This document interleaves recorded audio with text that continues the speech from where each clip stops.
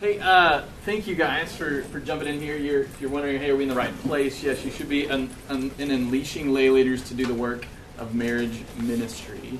My name is Lance Cisco. This is Scott Kadersha as well. So Scott does the pre-married stuff here at Watermark, and my role is mainly newly married ministry, and so that's foundation groups, which we mentioned a lot in the main session today.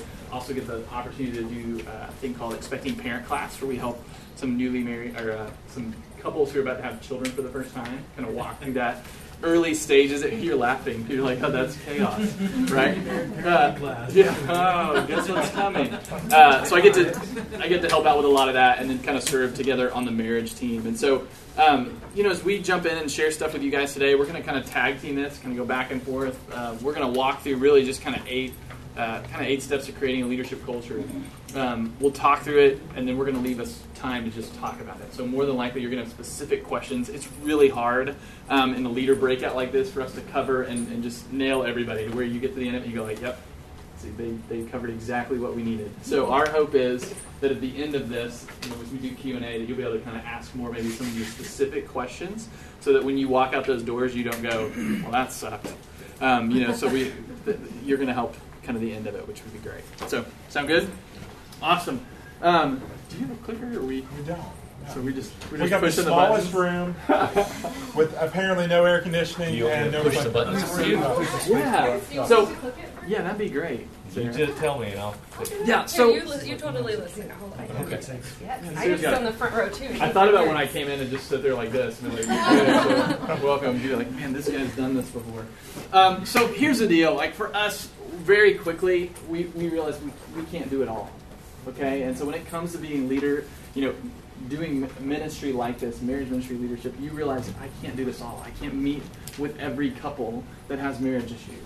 I can't lead over, for me, with foundation groups, I can't lead every foundation group that we have. For Merge, like Scotty can't invest in every couple that's here. And so I'm sure even sitting there in those sessions earlier today and you heard this peer model, that's laid out and you're going, prepare, I'm ready to step. And you're kind of going, how many of us are on staff? 0. Oh, wow, like we're lay people. Or, hey, I'm on staff, but guess what else is under me? I'm also doing children's ministry, and I also do marriage, and I'm also the youth pastor, and I play the organ, by the way. And you've got like all these different things that you're going, how do I do all of this? And so what we would just tell you is you don't have to do it all. Okay? And so Ephesians 4:12 says, to equip the saints for the work of the ministry, for the building up of the body of Christ. And so a lot of what we're doing is trying to equip the saints. Okay, we're trying to equip the saints. I don't know the order of these slides. Could you just find out what's next, guys? There you go. Yeah. And so 2 Timothy 2:2, I mentioned this earlier in the main session. This is, in what you've heard from me in the presence of many witnesses, entrust these to faithful men who will teach others also. And so when it comes to leaders, that's what you're doing. You're equipping them. You're building them up, and that the hope that they will do the same. Okay, that this won't just be something that kind of ends on them, but it'll be something that's continued, for sure. Yeah. Other passage on this, 1 Peter 2:9 says, but you're a chosen race, a royal priesthood, a holy nation, a people for his own possession, that you may proclaim the excellences of him who called you out of darkness into his marvelous light. And so we just feel very passionately that we are raising up a kingdom of priests. Okay, people that will be the church, not just go to church. And so when we try to get people to step in and lead in our ministries, we realize, hey, this is a bigger serve than just setting coffee out or handing out, some type of a bulletin, on a Sunday. And those are great ministries that honestly we go, hey, we need faithful people in those roles. But when it comes to leaders in ministry, and especially leaders who are impacting marriages, we take very seriously the thought that, hey, we need to raise up a kingdom of priests. So. Good. So a little bit about just our background and our story as a church. And it is really easy to come in here and see this huge mega church. We do not have the typical church origin. We started 15 years ago it wasn't a church split, but a lot of our guys came from another church, and so we started larger than most churches probably ever will be. So some of this is just unfair, but we haven't always been like this. We always haven't had the incredible leaders like we do now. And so it's just been faithful turns one after the other of building leaders up. You heard Lance mention, I think in the Q&A in the main stage, you mentioned bringing others along. And so a few things that we have realized from the beginning, a few axioms, is that we always need to bring other people with us. So if a couple is in crisis and they're struggling, it's not my job to go meet with them alone. I call someone else to come with me. It's part of the way that we build disciples. It's one of the things we have been doing since we started here as a church 15 years ago. And one thing I need to be consistently reminded of as I think of lay leaders is that they love getting called into action. Thinking of my friend Adam, who Steve and I know, he used to be a CPA full-time, and all he would do all day long is look at numbers. And so when I called up Adam and said, hey, I've got a couple who is struggling, he couldn't wait to jump in the game. I get to talk and interact with human beings, not just spreadsheets. And so I think they'll just do a much better job than we do. It's not their job, and so they are dying to be able to pour into the lives of other people. And so we need to invite them in. And that's one of the things we've done from the beginning, is invite other people along. And then we don't start doing something unless we have someone capable to lead. And so this thing has grown continually over the years as we've brought more and more people along. One thing that we know is that this thing rises and falls on good leaders. And so it's just like a teeter-totter. It is only going to work if we find effective people. And so we like to say with our job, the most strategic, important thing that we can do is find effective leaders. Because I can't do it all, Lance can't do it all, you can't do it all. We've got to find faithful people. It's 2 Timothy 2:2. Bring others along, faithful people that are going to lead others well. Anything to add to that before we jump on? Okay, so we put this just a diagram together of 8 things that you need to do to find leaders, just to unleash them to do the work of the ministry. First is that you've got to define who and what you're looking for. And so I love the picture. Where's Waldo? And so just so we don't waste any time on this, does anyone know where he is? He's right there. Okay. So now you can stop trying to find Waldo. If you're like me, you wouldn't have been able to focus on anything else. Like, where is he? And so first, you've got to figure out what you're looking for. What is your ideal leader? What does their marriage look like? What does their walk with Jesus look like? What do their social skills look like? And so the reality is when you are in marriage ministry or any kind of ministry where you lead people, you've got to have all those things. If in marriage ministry specifically, you've got to have a walk with Christ that we can emulate. You've got to have a marriage that you want to emulate, and you've got to be able to lead others. And so there's got to be some social skill there. And so we do 1 Corinthians 11:1. Is there someone that we can say, follow them as they follow Christ? That's the kind of leader that we're looking for. And so what do they look like? What does their marriage look like? My grid is very simple. I don't want to disappoint you, but I look for people who love Jesus, who love their spouse, and they both have to love their spouse, not just one. They love Jesus, they love their spouse. They don't have a perfect marriage, but do they have a marriage that we would say you can follow them? Do they care about others? And so in marriage ministry, there's got to be they don't have to have the holy discontent that Lance and I have, but they've got to be at this place where they really care about God's design for marriage, that they're willing to jump in and help shepherd couples. So they love Jesus, do they love each other, do they care about others? The fourth thing I look for is this very strategic, important one. Are they able and willing to have hard conversations? Are they able to address pornography and leadership and submission and marriage, divorce, remarriage and cohabitation, premarital sex, whatever it might be? Are they willing to dive in and have the messy, ugly, difficult conversations? Okay, we're not looking for people who are perfect. We're looking for people who are authentic. We're looking for living examples, not perfect examples.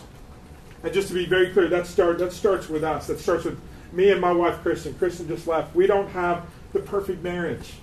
Okay, we struggle, we fight. I'm the most selfish person I know. She's selfish at times as well. And so we lead out of our own authenticity. We don't lead out of this idea that we have perfect marriages, and those are the kind of people we're trying to find, is who is living this out, not someone that pretends to have it all together. They've got to be someone who's a good facilitator. And so there's something about when you get in a group of people, you've got to be able to shepherd a conversation and facilitate. What do you do with the person that talks all the time? What do you do with the couple that never talks? What do you do with the couple that everything's great? We never really fight anymore. We've never fought. We've never had a fight. What do you do with that couple? What do you do with the couple that's just really socially awkward? And so how do you lead and how do you love folks? There's a small group dynamic piece. they've got to have a biblical depth. They don't have to be seminary trained, but they have to be either able to find what God's Word says, or they have to be able to say the very humble thing of, I don't know the answer to your question, but I will find it out by the time we come back together next week. Or I don't know today, but I'll find out for you tomorrow. And so we don't want to compromise who leads just because there is a need. There's always going to be a demand, but we've got to find people who love the Lord, love their spouse, care about others, and are really willing to dive in and have the hard conversations. It's good. So I think what Scotty shared there too with the define is like you kind of get this high level view of, hey, what we're looking for in every leader, but then probably specific to what the serve is. So for Merge, there's things that he's looking for that maybe are different for a Merge leader than would be for a foundation group leader. And so then you're also going to want to kind of begin to define, hey, what are the qualities I'm going to be looking for in a leader? What are those essentials that leaders would need to do? For us in foundation group, it's abide with Christ, cultivate relationship, promote participation, provide care. And so you may be in your mind starting to think, okay, what are those essentials that a leader would need? The second thing you do in this step is just you recruit them. Like, you've got to go get them. And so I think so many times when it comes to having people jump in and serve in your ministries is it's easy to kind of just go to a ministry fair, to set up a booth, and all of a sudden you're just kind of, people are coming to you, walking up, you're like, oh gosh, I hope, just please. And, you're shaking hands with fingers out to just, is there a pulse? Okay, good, they can go with these. No, it's like, no, that's not the way we want to do this. And so for us, we're not setting up booths after a Sunday morning and going, hey, come serve in marriage ministry. Like there are other serves that we think are great kind of first step serves, but marriage ministry is not one of them. Okay, so we want to make sure that we provide on-ramps for those people, but for right now, it's like, hey, we want to go out and find great leaders. So, when it comes to that whole process of recruiting them, one of the greatest challenges you're going to face is that they're not going to feel qualified. Okay, they're going to go, I don't feel qualified. The second thing you're going to hear is I don't have a margin. Okay, I don't feel qualified. I don't have the margin. So I don't feel qualified. Very quickly, we are telling them and letting them know, hey, look, we're looking for living examples, not perfect examples.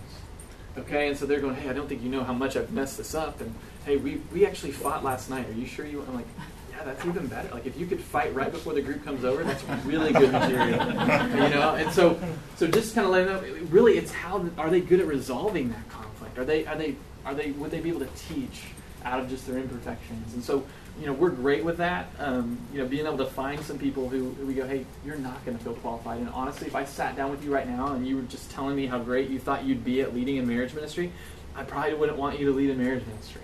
But the fact that there is this level of concern, it tells me that there's this feeling of this is bigger than me. Okay, and so I want our leaders to be at a place where they're serving it's bigger than them. Why? Because it forces them to be dependent on the Lord. It's not something that they attempt to do on their own and in their own strength. Because as we know, it can kind of lead to some bad places. And so when it comes to recruiting them, we want to sit down with every couple that we get a chance to have lead in our ministry. There are plenty of churches out there that they actually have application processes, that they've kind of put together, which is a great idea to be able to kind of write out, hey, what are things we want to know about them? Like, hey, how long they've been married?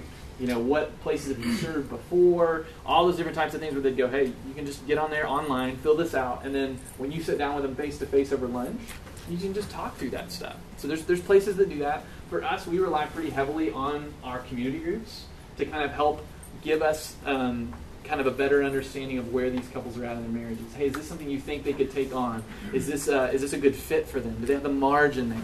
If you don't have community groups where you feel like people are doing life together, where they're sharing authentically, where they're confessing sin before one another, and you're kind of going, man, I don't know that I'd even trust what this group is going to say, you need to find ways, to be able to check references. And so when you're sitting down for them over a lunch, face-to-face, first off, we love to get together with the couple together because there's just so much that you can learn from seeing their interactions with each other. Like, is he always cutting her off? Is she sharing everything and he's kind of just more quiet, passive? So just trying to figure out, hey, that doesn't mean they can't lead. It's just that all plays into the equation of trying to figure out, hey, is this going to be a good fit? Are they relatable? Are there couples that we're going to place in their care? Are they going to be able to relate to them? And so we're looking for all those things as we sit down with them. We want to hear their story. Okay, we want to hear the gospel in the midst of their story. We want to also learn about their marriage. Just as they talk about marriage, does it sound like they love each other? Does it sound like they enjoy being married? Does it sound like they're going to be at a place where they could impact marriages in a positive way. And so, good questions to ask. You want some of those? And hey, what's your favorite part about being married? Hey, what do you enjoy most? What's the hardest part about being married? And if it's like, well, just everything's great. It's like, are you married? It's like there's hard parts to that. And so we love to see that. We ask that question a lot just to kind of see, hey, are they going to be vulnerable? Are they going to be authentic? Are they going to really be able to open up and share about their marriage, some of the things that are hard? And one of the other questions we ask is just, hey, is there anything we need to know that would disqualify you from leadership? And that's kind of toward the end. Like, we've heard their story, we've laughed, we've heard of places they've served, but toward the end of that time, it's just like, hey, so here's the deal. Yeah, I just want to know. And obviously on the front end, this is such a better time to have this conversation, and you get into a leadership role, and there's something that disqualifies you from leadership later. And so, is there anything that would disqualify you from leadership? And I don't know. Some of those couples, they could lie right through that, absolutely. But on our end, we just go, hey, we asked that question. We waited to see if there's an answer. Some of them may not tell you then, but you may get an email later. Hey, I think we're going to wait, and we're actually going to go through re-engage instead of, you're leading a group right now. And it's like, and that's awesome. And so this is just great ways to talk to them about it. We want them to articulate the gospel. And then questions we're kind of asking them ourselves is this a marriage I would like to see multiplying? Is this a marriage that is worth emulating? This one's great for me. Would I want my kids to be discipled by these guys? When I go, hey, I would entrust my children to your care because I love seeing the way you guys interact with each other. And then the other question is, do I think they can relate well to newly married or crisis married couples? Okay, would they relate well? And so I think I mentioned that one as well. And so when I get a recruiting piece, it is so good to come up with kind of this set group of questions that you feel like you have a good picture of them, and then some type of a way, what Scotty's going to share next. So a little bit more on the recruitment side. And so there's a little bit of a tension here, right? So if I want to find good leaders, and that is my job. My job is largely to find good folks to lead others. There could be a tendency that whenever I come walking someone's way, that they go, oh man, Kadersha's going to ask me to lead again. Or Kadersha's calling. I know why he calls. Every time he calls, it's because I have a need. Every time his name comes across my inbox or text message, it's because he needs something. Yeah, exactly. And so there's a tension that we've got to find good people, but we also have to really care about them a lot more than we do about just filling our need of finding leaders. The flip side of that is, because it is my job, I am always thinking about leaders. And so if I go to a birthday party for one of my kids, part of me wonders who's going to be there. And so that doesn't determine whether or not I go. But if I know that's a great opportunity to have a conversation, I may not initiate it. I'd love it if they would. But I know that's a place that I'm going to connect with someone, that maybe this is another place to find leaders or to recruit leaders. My mind is constantly thinking of who is going to be the next leader to serve with us in this ministry. Yeah, I serve on the welcome team with children's ministry, and Sarah serves there too. So please don't tell them that that's why I serve there. But it's a great way for me to connect with my leaders. They're dropping off their kids on Sunday mornings. I can interact with them. I can have quick conversations about, hey, how's group life going? I'm meeting their friends, and then obviously starting to go, hey, that might be someone we need to look into to lead. So yeah, your eyes are always peeled for ways to find leaders. I love whenever I do the announcements on a Sunday morning about once a month, and guaranteed every time I finish, I've got 2 or 3 leaders or emails from people that, hey, I saw you on stage and reminded me that we want to jump into the next class. And so I love that. If you can find opportunities to get in front and just remind people of the need, don't be afraid to ask, because we cannot do it all. The third one on there is research. And so doing the hard work, and Lane's covered a lot of this already, but just having the conversation, spending time with them, hearing their testimony. Don't assume just because they claim to be believers that they know how to articulate the gospel. And so one of the most important things that we can do as we lead a ministry or as we look for leaders is that we've got to know if they can help others discern where they are with Jesus. And so a lot of our leaders, I believe they really do love the Lord, but they don't know how to shepherd others through that conversation. And so the most important thing that one of my leaders needs to do in Merge is not to give good marriage counsel. It's not to help them make the best next decision. Their job, first and foremost, is to find out where these guys are with Christ. And if they're living together, we don't worry about that right away if they're not believers. We worry about sharing Christ with them. And so they've got to be able to know, what questions do I ask? How do I kind of sniff out the works-based answers? And you know how that goes. Are you a Christian? Yeah, I'm a good person. Okay, well, let's unpack that. Let's double-click on that. Let's figure out what that means if you're a good person. Do you understand what it means to be saved by grace through faith, not by anything you've done? And so they've got to be able to discern as best they can where someone is spiritually. We want to know, I always love this, and Lance mentioned, this is off topic a little bit, when we ask our leaders, what's your favorite part of being married? What do you think the number one answer on the board is? And so if I did, Family Feud, top 5 answers that couples like being married to one another, what do you think is number one on the list? Companionship. Who said that? Like by far. And so if there's 100 points available, 2 through 5 get about 1 or 2 points each, and companionship gets about 90. It's unreal, and I love that. And unfortunately, I don't think, side note again, that we talk about that enough to pre-marrieds. Sometimes we just talk about how hard it is and how tough kids are, and we don't talk about how fun it is. And so I hope you guys if you're married, I hope that you love being married to your spouse. And then, if you're not happily married, a large piece of that is because of complacency and boredom, and we're not pouring into our marriages. And kids suck the life out of us. Technology sucks the life out of us. And so we've got to make room for companionship in marriage. The question, I don't know if you mentioned this one or not, I forgot, is just, if you've got a child, to share this. If you've got a child, would you want them to be led up by that couple? Okay, so don't let the need force you to compromise who leads. And so my first year on the job, there's this couple that, they're a great couple around here. They're kind of legendary, great kids. They're very well known by the student ministry. They emailed me and said they want to lead in marriage ministry.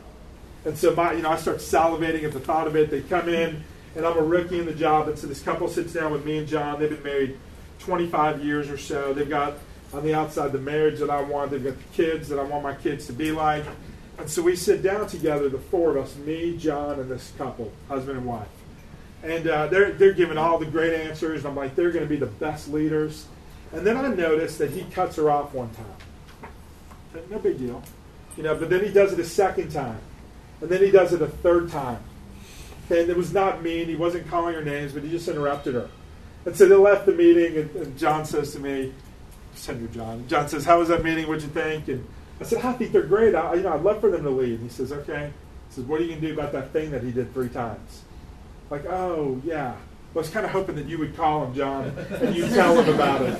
And John says, I'm not going to call him. You're going to get on the phone, and you're going to call him, and you're going to ask him about it. And so I call husband, terrified. Hey, we love meeting with you. I really want you to lead a foundation group, but I want to share something that I saw a couple times in our meeting. I saw you snap at your wife 3 different times, and you weren't being mean, but I just don't know if I could put 5 newlywed couples in your living room for a year and a half and have them watch your marriage, because I don't want them to repeat that specific part of your marriage. Everything else they can repeat, but I'm concerned about this. And so I might be wrong, but I would love it if you would ask your wife, and then if you would just call me back the next day and let me know what she says. And so I'm expecting to give you little punk, you don't know anything, and don't you know who we are? I'll go to another church. They would love to have our gifts and our money. But he calls back the next day.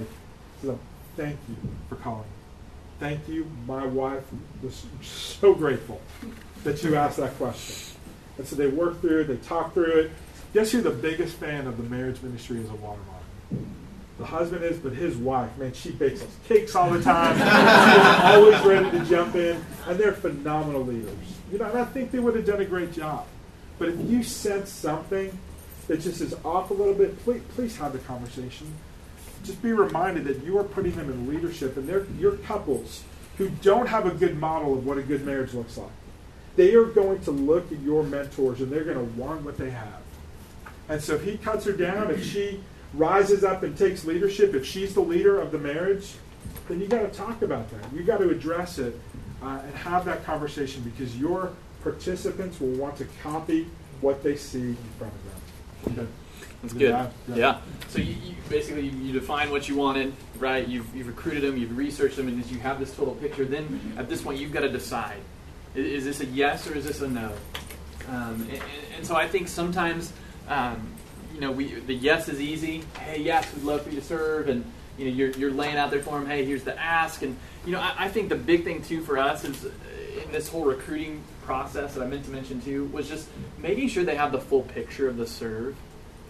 Right, it's easy to almost become this used car salesman over what the serve is. Like, oh, it's great. I mean, it's newly married couples. What could go wrong? You know, it's like, and they'll babysit your kids every night. I mean, they come over, and you know, like there's just all these different things that I could go, yeah, like, come serve with me. But I try to give them the complete picture, right? So when it comes to like, hey, the hardest part of this is providing care.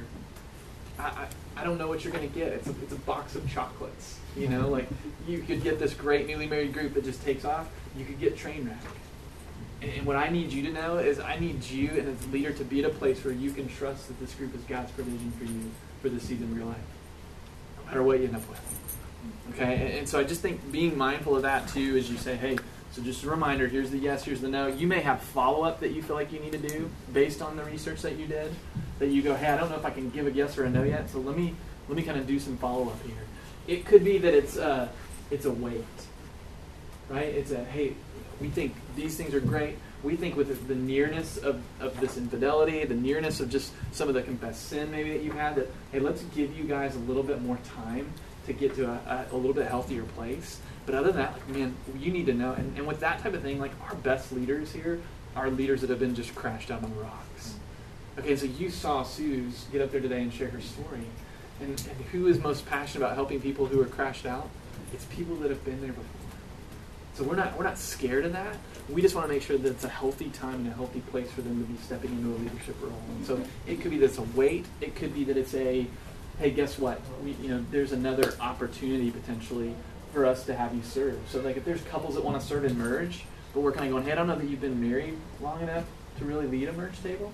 Scott does a great job of really being able to plug them in at the back and help out maybe with audio, to help putting out different snacks, to help welcoming people in, do setup, to do tear down. And what's great about that is they're now interacting with these other marriages. Okay, they're sitting in there and all the leader training that he does for his main leaders, they're soaking that in. Okay, Scott's also getting to watch them interact together, to watch them serve together, to watch the way they relate to the other leaders. And so if you don't have on-ramp opportunities for couples that you're saying no to, you need to try to begin to figure out what are ways that we can bring them in. For us with foundation groups, if there's a leader who's not maybe ready to lead a group on his own, we want to help them have an apprentice type deal, right? Where we would say, hey, do you mind leading with maybe a younger couple that you could bring them through? I think Scott does that with Merge as well. But if you're going to tell them a no or a wait, or maybe, like, you've got to figure out a way to go, hey, how could I help them get there? You know, because it's just hard to go, hey, you know what, that's not going to work out. Maybe somewhere else. You know, it's like, I don't know, like you've got to help them get better and see that as an opportunity to kind of equip them, even if they're not kind of ready to jump in and lead. So, good. Good. So the other thing, here's a challenge. Let's say you meet with someone, and you think they'd be more qualified to lead somewhere else. So they've got a great marriage. They're passionate about leading others, but they really love children. Like you can tell, are you willing to say to them, hey, I think you'd be great marriage ministry leaders, but what if you led in our children's ministry? Don't do those with the people that like, I don't want you to serve with me. Here's a great place to serve. Okay? But if you've got someone that's really qualified and you need a leader and you think they'd be great, but maybe they'd be more passionate about something else, are you willing to just really love them well and encourage them to try something else? So next is to train. And so what we say in our sheet is set up a time to teach them leader essentials, give them needed resources to lead. Bottom line is here that most of them are not going to feel qualified to lead. And so we found over the years, as we look at other churches, there are a couple different models. One is that you can put them in a class or a classroom, and you're teaching them forever. That you got like the 1-year training program to become a leader in marriage ministry. The other option you have is just to say, hey, go love people. If you need anything, give me a call. Okay, we err probably more towards that side, not that irresponsible. But what we've noticed is that a lot of churches do a great job of equipping and training, and here's all the things, and here are the 400 situations that you might encounter down the road. And when you finish preparing for these 400 situations, then you can lead a small group of a few couples. A couple things. One, they're not going to remember whatever you teach them. Okay, second, we're pulling our best people off the field. That's like taking the best quarterback available and putting him in quarterback school for a year when he's ready to go tomorrow. And so don't pull them off the field. There is a tension. You don't want to be irresponsible. But we can, as the church, tend to pull people off the side instead of getting them in the game. We are amazed at what we can do in a 2-hour training. And so we get a group of people in a room, we challenge them, we train them, we equip them, we get them ready to go, and then we give them our contact information. There's so much that we can do in a short amount of time. I don't want you to underestimate what you can do in a training method or a training meeting or a couple-hour training session, whatever you do. There are different learning styles. And so, some people are, give me a book and I'll read it and I'll learn it. There are other people that say, I won't read it, give me a one-page sheet, put me in, and I'm going to learn on the job. And so sometimes you just got to discern what's their best gift mix, how are they going to work best. And so you've got to be flexible in the way that you train. We do a whole lot of training around here, but so much of it is informal. It's formal trainings before a class starts, before a group starts, before they start re-engaged. It's phone calls as they're in the middle of crises. At Merge, we do a leader meeting every week. Re-engage does a leader meeting every week. And so we get an hour with them every week. It's my favorite time of the week. It's like a pregame talk. I get to train them, inspire them, equip them, get them ready to go out on the field and lead. Lunches, coffees, discipleship opportunities, teachable moments, bringing other people along. There are so many different methods that we need to employ to train others. I just want to caution you against putting them and taking them off the field for a while. I went through seminary, and so for 4 years that pulled me off the field. It was helpful. I learned a little bit, but man, I don't think I learned 4 years' worth. And so for 4 years, I didn't get to do full-time ministry. All I did was learn a bunch of stuff that I have never looked at in 9 years of full-time ministry. And so will I be held accountable for that? I don't know. I learned Greek and Hebrew, and I don't remember any of it, okay, looking back now. But so much more of what I have learned is by following others lead and by just getting in the game, getting my hands dirty and messy and leading. That's awesome. Hey, to kind of follow up on that, just a picture of this. When I have 4 kids, my oldest is 9, it's a little girl, and I've got 8, a 6, and a 4-year-old boy. And so when my 2 oldest were kind of right in that 3 to 4 range, I used to work at a camp, and so with pools everywhere, and we've got to teach these kids how to swim. And so I remember that when my daughter, the year before, we put her in a swim lesson. And I remember it was at the college, and we were kind of like, okay, this should be good, and I think this lady's the swim whisperer, she'll get your kid to swim. And what I remember about that training was, my daughter did a lot of sitting on the edge of the pool, and she was going, okay, so this is the strokes, and this is what you do. And I'm sitting there she's 3, I don't know that that's going to work, And so we sit there watching and, literally get to the end of the whole swim lesson, and my daughter can't swim. I'm like, what did we just do? That was ridiculous. And so fast forward to the next summer, it's time for her, and it's time for Caleb to learn how to swim. We're like, there's got to be a better swim teacher than this. And so we get this, kind of hear rumblings of hey, there's this girl, and she can get your kid to swim. And we're like, okay, that sounds great. And then she's like, but she really doesn't like parents to kind of hang around while she's doing it. And I'm like, okay, that's good to know. And I was like, but do we trust her to do that? And so, of course, that first day, it's we drop our kids off, and then we're kind of standing around going, what's she going to do? And before we know it, it's she's dropping the kids in, and then it's just, hey, touch, push, and so they're I'm gonna drown, and it's amazing, all of a sudden it's okay, touch, push, and hey, I moved, and she's beginning to teach him how to breathe, and there's so much in me that wanted to just jump in and okay, but it would have hindered their growth. Okay? And so sometimes you're throwing leaders in, and you're going, okay, I'm right here, and she was always right there, she'd pull them up out of the water if they were struggling, and say, hey, don't forget, touch, push, drop them back down. Touch, push, and it was so cool. I just remember our kids as they got older, one night in the bathtub, we could hear them in there going, touch, push, ducky, touch, push, ducky. They're then trying to train others as well. And so sometimes you've got to, and this is the next one, you've got to unleash them, okay? And so you can kind of train them to death, or all of a sudden they're just kind of going, man, I forget even why I jumped into this. What was the serve I was doing? I've got all this training and all this book knowledge, but I really don't have the experience of doing it. And so, as Scott said, there's got to be this healthy balance, but then there's got to come this point when you go, hey, when's enough? And when can we kind of send them out? I mean, you think about your first real job, right? There was some training on the front end before they'd kind of send you out to go do that, but then all of a sudden you're going, man, I really need to I need to do this. I need to try it out. And so, you think about what works best. People need to see it, then they need to do it, and then they need to be able to sit down and to talk about it, right? So to talk about that experience, hey, what'd you learn? And so we try to stay close with our leaders, especially at the beginning, that we're doing early follow-up, that we do some survey stuff with our groups where we send it out first 3 or 4 months to the couples and just go, hey, could you give us some feedback? What is it you enjoy about your leader? What is it that you think we could do to maybe help your leader grow more? If there's huge issues there from the couples, we're going, hey, we want you to have that conversation first.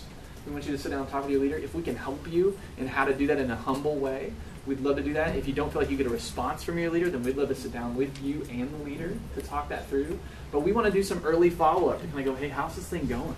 And then we're constantly telling our leaders to really do some keep, stop, start stuff. We go, hey, what do I need to keep doing as a leader? What do I need to start doing? What do I need to stop doing? Okay? And so just really trying to help them, in the midst of this, grow as they go along. And so Scott mentioned this, but what they need typically is just whatever they need in the moment. Like we do some great stuff as we unleash them, and Scott's going to talk about just encouragement and stuff like that. But there's so many times where I'll get an email from a leader, and it's like, hey, this just happened, and like, hey, 2 months ago, do you remember that document we sent out? And it talked about, like it's a whole one-pager on this. And they're like, yeah, no, I don't remember. And I was like, awesome. I spent about 3 hours putting that together, crafting it, making it look really nice, and you didn't even read it. And they'll click on it and be like, dude, that was gold. Well, why? It's because they need it. Before, it was just kind of like, I don't know, that's one more thing. So you've got to unleash them and send them out there, but you've got to also be quick to kind of go, hey, where do they need help? How can we step in? So it's good. This one, number 7, is my favorite one. So it's encouragement. Encourage, value, celebrate, give high fives. What do we do to strengthen them? And so we put on your sheet, I love these 3 questions. Give credit to Chachi, who you've seen on the stage. Chachi is on our staff. He's our director of student ministry. He is amazing at leading a student ministry. And so here are 3 questions, 3 things that they do with their leaders in student ministry. Do they know what they're doing? Do they feel competent, capable? Are they equipped? Do they know what they're doing? Second, do they feel like they're a part of a family? Let's see, leadership is lonely sometimes. You feel like you're on your own leading. And so do they feel like they're part of something bigger than themselves? Do they feel like they're valued and cared for? And then third, do they know what they're doing is making a difference? I mean, like with marriages, we're making a difference. We ought to be making a huge difference in the lives of others. And so just reminding them that what you're doing matters. That's why we're here, right? That's the theme for this week is marriage matters. And so leaders, what you're doing matters. And so I'm just going to run through a bunch of things that we do that we do around here. And you've got your own things you do as well, but how to value them, celebrate them, strengthen them. One is just to give them feedback along the way. Lance just mentioned that. And so one thing that we can do to value leaders is to help them become better leaders and then to celebrate the wins along the way. We want them to know that we're encouraged by what they're doing. We celebrate. We tell stories. And so one leader of a foundation group does a great job leading. You can bet that the other 75 foundation group leaders are going to hear the story of faithfulness of one of their leaders. We love to be encouraged. Because there's no sound like the sound of your own name. And so not that it's about us, but we love to hear what we're doing well, attaboys. And sometimes all we hear is what we're not doing well. Sometimes our leaders just hear how they could be doing a better job. And so I just want to remind you a couple scriptures of the value of our words and the tongue. And so Proverbs 18:21. Death and life are in the power of the tongue. Those who love it will eat its fruits. So what comes out of your mouth? What kind of words? Are they words that bring death or are they words that bring life? And then we all know this from James 3. I'm not going to read 1 through 10. But chapter 3 of James, specifically about the tongue. Start with verse 9, verse 8. Small print Bible. Start with verse 7, because that's all I can find right now. For every kind of beast, bird, reptile, sea creature can be tamed and has been tamed by mankind, but no human being can tame the tongue. It is a restless evil, full of deadly poison. With our tongues we bless our Lord and Father, and with it we curse people who are made in the likeness of God. From the same mouth come blessing and cursing. My brothers, these things ought not to be so. And so what can you do with your words? I'm telling my kids this constantly. Okay, the words that we use are valuable. They're significant. And so what are you doing to encourage others? What are you doing to attaboy, to celebrate what they're doing? We do a couple things, whenever I can, just a small gesture of buying them a cup of coffee or a meal. We do leader events where we have leaders gather together. We celebrate. We get one of our elders to just be with them and to thank them for what they're doing. Honestly, one of the best things that we can do is something that we don't do anymore. It's the lost art of letter writing. It's not typing out an email. It's sitting down with a note card and a pen and writing them a handwritten note. Now, I've got no budget for gifts. I can't buy them anything. I can't give them books. I can't give them Starbucks cards.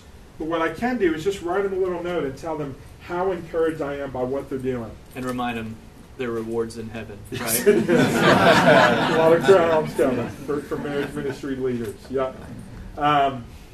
If you got a budget for it, get them some swag. We finally made a T-shirt on the merge team last year, and you would think we were giving out gold. It was like a $7 shirt, but they loved it. They wear it proudly. You might see some people wearing it tonight. One thing, if you're not from Texas, if you put the state of Texas on anything, people want it. And so the merge shirt that I made has the state of Texas on it with the word merge on it, and you would think it was like you would think it like made your marriage better. And so do something that's going to make them feel valued, appreciated, cared for, if you've got the budget for it. What else would you add to that? I just think part of that, just on the encouragement, a lot of times you can encourage them by strengthening them, Right. And so there's some different things we've kind of put in place to try to just help strengthen our leaders. We, was that last summer? We did Instruments in the Redeemer's Hands. Uh-huh.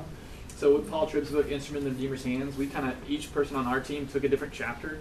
We just kind of said, hey, let's break that down into notes and let's just kind of do some book notes through that book. And so we encouraged our leaders to go through that and read through it with us, which just really helped kind of all of them grow. Right now we're doing kind of a monthly verse that we're sending out to all our leaders. We did kind of a lock screen for iPhones, just saying, hey, we want all of our leaders to be memorizing the same verse. Why? So that it can help them, in their ministries. Scott Stanley came and did an event with all our leaders at one point to just kind of talk about commitment and so that was really, those are fun type events as well.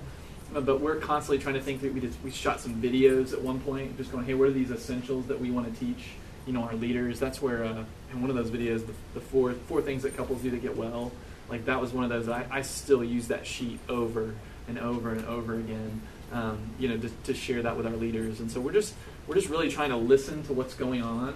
And then try to figure out, hey, we're seeing a lot of this. We probably should address that with our leaders to kind of help them come along. And it really is cool to see them, go, oh, and that actually was a blessing. That really helped us.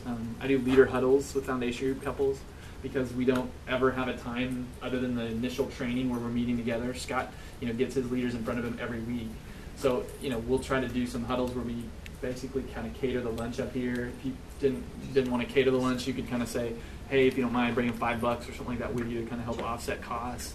But the leaders then come up over their lunch period and they're able to sit down at tables and just talk about, hey, what's going well? What are you learning? What are things that you're having trouble with? And they can kind of sit down and interact as leaders. And then I'll have different people kind of come in and share. Like I have one of the elders come in and speak on discipleship to kind of help them out. And so they're just really trying to think through ways to go, hey, how can I share with them things that I'd love for them to know? Yeah, one other thing. So I read this book and I cannot remember the author's name. It's called Practicing Affirmation. Has anyone heard of it? You can Google it and find it on Amazon. I think the thing, I've got a lot of spiritual gifts I don't have. One of them that's primary for me is encouragement. And so for those of you who have the gift of encouragement, I'd just say, what can you do more? Excel still more in encouraging others. And so I read this book and it just blew me away on how I can encourage and affirm others. And so his tagline is, you affirm in others when you see the glory of God in them. And so one time at a leader meeting with 20 leader couples in the room, it was no big deal because this is the gift that God's given me, not for me, but for God's glory. And so listed out for all 20 leaders, here's something I saw good in every one of them. And so just went around the room and I said, Sarah, when you did this, man, that was awesome. It was such a great thing, and that's where I see the glory of God in you. And Lance, when you did this, and it was no big deal, but people just walked out of there. They're like, okay, what's he going to say about me when it's my turn? Like they were just waiting for that. And so what can you do to affirm them? And don't make it about you, about who cares what people say about us? As a leader, you want to affirm and strengthen and build others up. And so what can you do to affirm it when you see the glory of God in them and being in the way that God uses them to lead others? And I'd say for me too, just being available. Think about how encouraging that is to kind of go, hey, I know I'm not alone. I know that if I need anything, you're actually there. And so being available isn't just saying, hey, give me a call if you need anything, right? There's being proactive to reach out and not just, hey, talking to them when things are wrong or their group's sideways, but to really go, hey, how can I be proactive in reaching out, make sure they know I'm here, make sure they know I'm available. And all the time when I do that, they'll go, hey, yeah, you know what? I've been meaning to call you. we had this going on, but they just didn't, And so being able to kind of initiate with that is huge. And so the last step in this whole process is just multiply. You can figure out why the bunnies are there, but we needed a laugh at the end. But this is the deal. Encourage your leaders to replace themselves. Okay? Encourage your leaders to replace themselves. And so, Scott's couples go through merge. I'm sure there's this level of, man, these guys are a great couple. And so there's almost this kind of like, hey, let's kind of realize that those guys are here. For me with foundation groups, I'm asking my leaders to raise up marriage ministry leaders. Because we just go, hey, we think that this is something that just shouldn't terminate on you. That you're constantly trying to hold their hand through things. And so one of the things we tell our leaders a lot too is to give away leadership to create ownership. Okay, to be able to give away leadership. So within foundation group, there's times where those couples are actually going to facilitate the group and they're going to lead it. And what does that do for them? Like, it helps them grow. It gives me a chance as a leader to give them feedback. Hey, I thought you did this really well. When we took our foundation group to Haiti, we had probably 6 or 7 days there, and so I just basically assigned every couple a different day. I said, hey, I want you in the morning, I want you to lead our Devo as we get rolling, and in the evenings we're going to have a time where we're going to check in as a group, and I want you to lead that. Okay, so I want you to have some questions prepared. I want you to have scripture that you've read through that you're praying over us. I want, if there's different things that you want us to share, you're leading that day, and you're kind of our guide for that day. And so I could have just come up with those things or just done whatever, but it was so fun to watch them. And then even the different couples to kind of go, hey, we decided we wanted to do it. We wanted to do this tonight. Like, we just wanted to sing a hymn with you guys. And it's just funny to watch the girls go like, oh, I didn't know you could do that. And sometimes my wife and I are like, that was good. And so we're learning, right? Because they've got these new ideas. And so the idea to multiply, to really just to go, hey, and trust these things to faithful men who will teach others also is huge as you put this thing together. So that's, 8 steps. We've got 13 minutes, probably till this thing wraps up. And so we just, love to kind of get to the specifics. Is there anything you've I just had 2 things. One thing that we are consistently encouraging our leaders to do. One is, are you in God's Word? I don't know if that showed up specifically, but the best way that we can strengthen and value them is by encouraging them to read God's Word. And so they're going to do that if you model that for them. The other thing that's a very, very high value around here is sharing your faith. And so if you, as you lead a ministry, if you're not sharing your faith, then you can expect that no one that leads with you will share their faith. And so Todd Wagner, who you heard from this morning, does the best job I know of a leader encouraging others to share their faith. And every time he encourages us to, he has a new story. He's not going, hey, I remember this time 8 years ago when I shared with the lady at Starbucks. He's going to an hour ago when I picked up my cup of coffee, here's how I engaged someone spiritually. She didn't trust in Christ and her eternity's not changed, but I engaged with her. And so just that's another way that you can really value and strengthen your couples, is encouraging them to be growing in the spiritual disciplines. They'll be better leaders if they are. Questions? There's one back there. So, privately, this is your model. Publicly, is there a equipping track that is publicized that people enter into through a non-marriage, just a regular member discipleship path that you guys would call your something? That would be your... Does that make sense? Yep, absolutely. So is there any kind of set discipleship apart from marriage ministry? Well, and specifically, as a corporate equipping track, that would be the 101, 201, 301 thing that you guys are then also kind of handpicking who would work for the marriage ministry out of that. That's great. So I'll give an answer and I'll hear what you'd say. Some churches have a very clear path for everything. The Saddleback, I think of, does an incredible job of the 101, 201, 301, 401. We're more of a smorgasbord, where you have about 100 different options on where you can jump in and lead and grow. And so you might, as a new believer, you might go to our Equip Disciple, which is basically like the navigator's material. You can go be a part of our recovery ministry and learn how to recover and grow and lead in recovery. You can grow in marriage ministry. You can grow by serving and raising kids. One of the best ways to equip someone to be a great marriage leader is by having them teach 4-year-olds the Book of God. Okay, we're a heavy community-based church, and so I think a lot of our equipping takes place on a day-in, day-out basis as we do community with others. And so it's one of the things that I love about Watermark is that if you are a member here, you are required to be in a community group, small group, home group, and you're also required to use your gifts and serve. And so a lot of the growth takes place on Sundays, in community, on Sunday morning, and then in 100 different ways around here. We're a complex, complicated church model, and there are a lot of ways to grow. We can probably use some clarity in some ways, and just what's the best first step. But what would you have? And so with that, the whole community piece and being a place where everybody's in those, the community team does some training from time to time. The whole group can jump in, and so they might offer a night that they go, hey, there's kind of 4 different topics here that are going on. Like one could be, just having the hard conversation. And so, hey, how do you balance grace and truth within your group? Hey, I think one time there was one called, hey, the most important 30 seconds in your group. And so that's how do you respond when a couple shares just something that's really hard. There may be someone just accountability. Like, hey, how do I walk through accountability and stuff like that well with my group? And so your whole group may go that night to a training night. It's a 2-hour training night, but you may split up and go to different those events. And so then as a group, you're coming back together and going, oh, what did you learn? Oh, and we took this away. And so anytime we have those events, I'm telling our foundation couples, hey, send your couples to this. Like that's something that they can learn and grow in, and not just you guys needing to go there. And then give them time to kind of interact and talk around them. So there's things like that that are going on that we're trying to help. So it's good. I don't know. One of these two. Go ahead.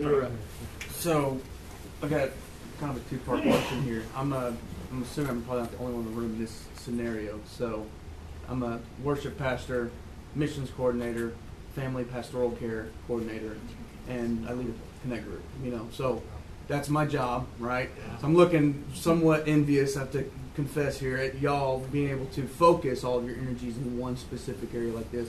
This is a pretty time-intensive process, right, to raise up leaders. So I'm not even thinking about this process not just in developing a marriage ministry, but in all these other areas as well that I work in. So how do you get the ball rolling with that kind of context? And I'm in a church of about, a rapidly growing church of about 700 right now, and we continue to grow. So the other half of the question is, we have this past year, and this is a celebration, a great thing, we've had about 130 people we picked up over the last year, and on paper, it's 100% conversion growth. So these are people that are coming to Christ. Awesome. It's fantastic. But then you look at something like this, I'm looking at there's crisis marriages, and maybe we don't have all of these great couples with these model marriages to pick from. They don't even know Jesus yet, really, in the grand sense. So how do you maybe get this ball rolling on a smaller scale with limited resources, limited time, with that to kind of choose from? Yeah, and I think first and foremost, like every ministry that's really pretty much started up here because a layperson said, hey, I think we need that. And so until that leader is raised up that can kind of take that on, that maybe you go, hey, we're probably not going to do that until there's someone that would take ownership over that and go, hey. So it's easy to kind of think, well, I bet you just hired someone and then they just built it from the ground up. No. Typically, some lay leader built it from the ground up, and then maybe at some point down the road, we went, hey, would you like to come on staff with us? Oh, no, I'm a lawyer. I can't. Okay, yeah, I will. And it's crazy, I think, to just see watching people kind of step out in faith and kind of go, you know what? Yeah, like this is an area of passion for me, and now I'm going to kind of step in and lead. So that's one part to that I would just say, hey, if you don't have the people to kind of lead over that, then it may not be the best thing to maybe get that started. So three quick thoughts. One is I think the way that we've lined it out, I think this is the way you go, is that you define what you're looking for, you start recruiting, having a conversation. So one, we wanted to make this here's what you do when you go back home. When you need to find leaders, here's the process we would recommend. And so one is just applying what you're learning here today. Second, our jobs haven't always been this way. When I got hired, I had 3 full-time jobs. Mm-hmm. And so community groups, newly married, pre-married, and then doing crisis as well on the side. And so it's just been over the years. And I know, I live in, what John always tells us, we live on Fantasy Island. It's ridiculous. For me to do full-time premarital ministry is a gift. I don't take it lightly in any way. But that's 10 years being on staff. It's gotten this point. I think also too with the specific, like what you mentioned, like, man, I'm envious of you. Like, and you're like, hey, we're a church of 700. Like, I have that many couples in foundation groups. Mm-hmm. So there is this level too of going, hey, even though I can kind of focus solely on that, like, there's so much going on that it's not like I'm just sitting there going, well, what am I going to do today? No, yeah, and so it's like there is and I think that's what's kind of hard to kind of grasp and go, whoa, okay, how's that? This is more kind of because I'm just saying, I'm speaking for I think what a lot of people kind of look at and go, well, they do this full time, so kind of more practical on a grassroots, like you said, finding that person that has a passion for it is great. But if not finding that person, so you said, then maybe it's not time to do that. What do we do with the marriages in crisis in the meantime? We've got tons of blended, ripped apart, torn up families in our church. It's not acceptable in a sense for me to say, well, we're just not there to do anything about it. What do we? I think one thing that I love, Andy Stanley at North Point has this great saying: "You do for one what you wish you could do for many." Mm-hmm. And so you just do the best you can. It might just be one at a time. Who's the most teachable, hurting, vulnerable? I need to do whatever I need to do to grow, and grab them and go. And I know, just on the new believers, I think that's awesome. Yeah, that your growth is conversion growth, not transfer growth. And so I just say, don't discount what those guys can do. Don't put them on their own. But man, I'd bring the new believer to everything. I remember when I was a new believer, I could not stop sharing my faith. Mm-hmm. I was in Atlanta, and I mean, everyone I worked with, I didn't know how to read my Bible. I didn't know how to pray.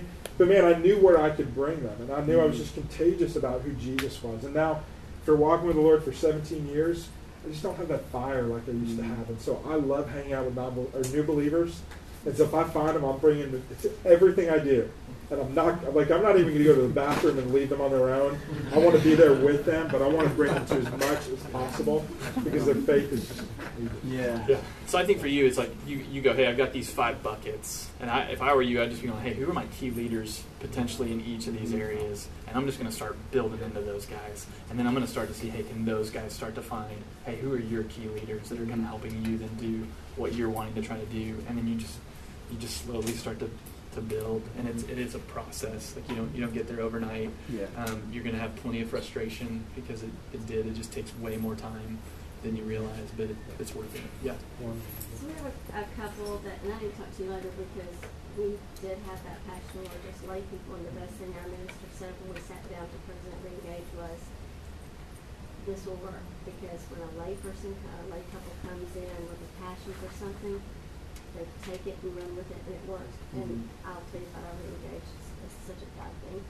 But when you appoint somebody and say, we need to do this, this was what our minister was saying. He said, sometimes it works and sometimes it doesn't. So, are you a minister? No one's that there. Maybe your minister needs to be preaching about marriage in his sermons. How to get the ball rolling. We do that. Out there. But anyway. Well, my question real quick is, we now have a couple with it's more, in fact, I don't even think it's infidelity, but a lot of individual problems. They had individual, very serious problems, drug use, alcohol, whatever. But they've been 3 years out of that, and they came to Reengage last semester. We're doing a semester. Came through. Thought we had just lost them, thought we've done what we can, whatever. They came back this semester, completely different people. God just redeemed everything. And so, anyway, and they are in the small group with probably our best lead couples, very qualified, 50-year marriage couple. So anyway, and they are suggesting that this couple is prepared to lead a small group. So how do you, what specific questions would you ask I know you've got the interview form on the line and all, but is there some specific questions so that we feel rest assured that they're there? Yeah, good question. So the question is, if you've got someone who's fallen, who's had a tough season, and they think they're ready to get back in the game, how do we know if they are? Uh-huh. Right? Actually, the leaders pointed them out and said, this couple needs to leave. Yeah, I think if I wasn't sure, I wouldn't put them in by themselves. I'd put them with that other couple.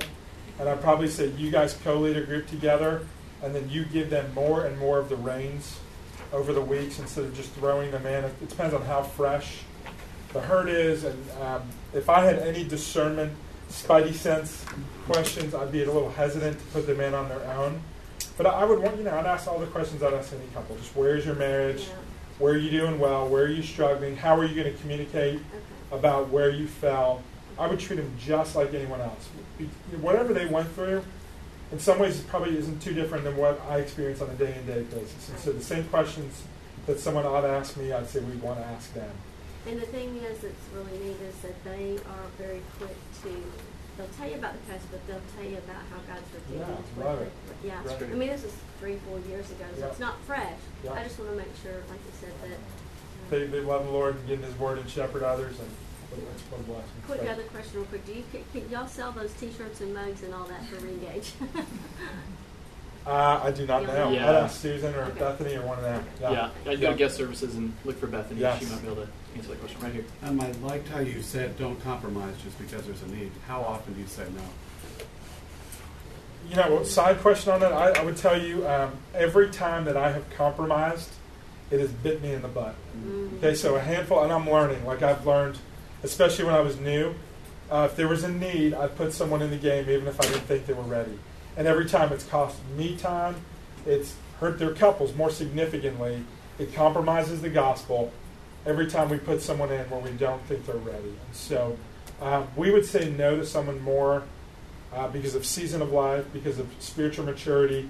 And so I like the way I always call him Lance, that's my nickname. Lance said it, is that we have on-ramp opportunities for them. And so even if they're not in a full-on leadership role, and they're willing to serve, we'll find something for them to do. Yeah, and so we don't say often. They tell us no a lot more often than we tell someone else, or than we tell them no. Yeah. Yep. I might have to say no as much as I provide on-ramps for other Yeah. opportunities. So there's a lot of times they may end up jumping into merge because they're not just in their home by themselves, but it's like, hey, they're up here with Scott, they're with these other leaders. It's a good place for them to jump in. There's times where, if we've got somebody who reached out and said, hey, we want to lead marriage ministry. Great, let's sit down. How long have you been at Watermeyer? Well, we just got here last week. Where'd you come from? We're from California. I'm like, okay, like, are you in community? No, we're not in community. I'm like, we don't know these people. And so it's just kind of like, hey, that's, I love that you have a passion for marriage, but we need to kind of get to know you a little bit better and love to see you kind of jump in. So why don't you find a place to serve and just be faithful here? And then let's keep tracking. And let's just kind of see as you get into community group, as you find this place to serve. And so those are, I don't know that I have necessarily these take no type conversations. I don't. It's 3 o'clock. We could probably take one more, and then we could just stick around and answer questions. Yeah. Until 3:30. I don't know which one is right. I don't know who is first. I know you haven't asked one yet, so you get to go. Yeah. You talked about the couple that you didn't want him, but you wanted her. How do you push that other one to get to the point where you need that? Like we have couples that love her, but maybe not him, or vice versa. How do you get that other person to kind of balance it out so you can get them right? Well, that's a different breakout week. No, just kidding. Man, yeah, that's a hard. Yeah, that's when I send them to Lance, and I think you do a better job with it. Now, if they're not equally passionate about marriages, then I would look for someone. Like maybe one's an introvert or the other's not, and you just know that an introvert is not going to be a good facilitator. Yeah. So how do you push them towards getting to that point? That's a great question. Same thing for Lance. Well, you're thinking about. So real quick on that, I'd say, there may be times where the woman does facilitate some of that stuff better, but the husband still he needs to have a presence. He needs to, speak boldly when the opportunity is there. And then I just think overall, like, what if, when you look at them and how they're gifted, like, my hope is that he would be stepping up in other ways. That maybe if it's, hey, you're not an upfront kind of guy, but man, he's going to get in your grill individually. He's going to ask those questions if it's just one-on-one. And so trying to figure out, okay, how do we balance that in such a way to go, hey, so here's the deal. I don't know that the couples are going to relate well to you leading in front of them, possibly. So you're going to have to work harder than on those times outside of that to really connect with them. That's really good. Well, very well said. There's a lot. Often we see that the wife is much more extroverted. She's a better host. She's probably a better facilitator. And so I hate to disqualify them just because he's more introverted. And so we don't. We just make sure he needs to have a clear presence. I'm the leader of our marriage, the leader of the group, of the table. But hey, she leads. She's a better facilitator. And so she's going to probably take the reins more, or she's going to lead discussion more. That doesn't mean that she's the leader of our home. And so we're just telling them to be very clear about that. And you don't apologize for the way you're wired and gifted. Right? We wouldn't tell an extroverted woman not to marry an introverted man just because they can't lead a marriage ministry. And so we would just encourage them to be very aware. One of the things we say around here a lot is know who you are, like who you are, be who you are. And so just tell them to be comfortable with the way God's made them, and God can still use them in marriage ministry. It's a great question. Awesome. Yeah. All right, guys. It's 3:05. I think Can we 3:30. pray? Can we pray? Yeah, go for it. Yeah, 3:05 in the main auditorium. But let me pray for you.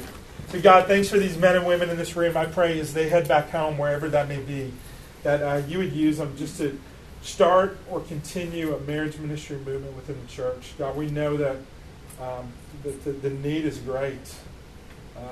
We need workers. The harvest is great. So God, help us to find the right people to love the church well. Help us to reach non-believers. Help us to shepherd the believers. Help us find the right people to do it. God, for anyone in here who struggles with thinking they have to be the one to do it, I pray that you would use this time to encourage them, to challenge them to think differently. God, I thank you for the gifts that you've given the body of Christ, and so help us to find those for your honor and your glory in all that we do. God, I pray for the marriages that are represented in this room, and I pray for every man and woman in here that we would lead with integrity in our own home before we worry about leading others. And so I just thank you for what you're doing. I'm grateful for what we get to learn and see for the rest of the day. In Christ's name we pray. Amen. Amen. Thanks, guys. Thanks, guys.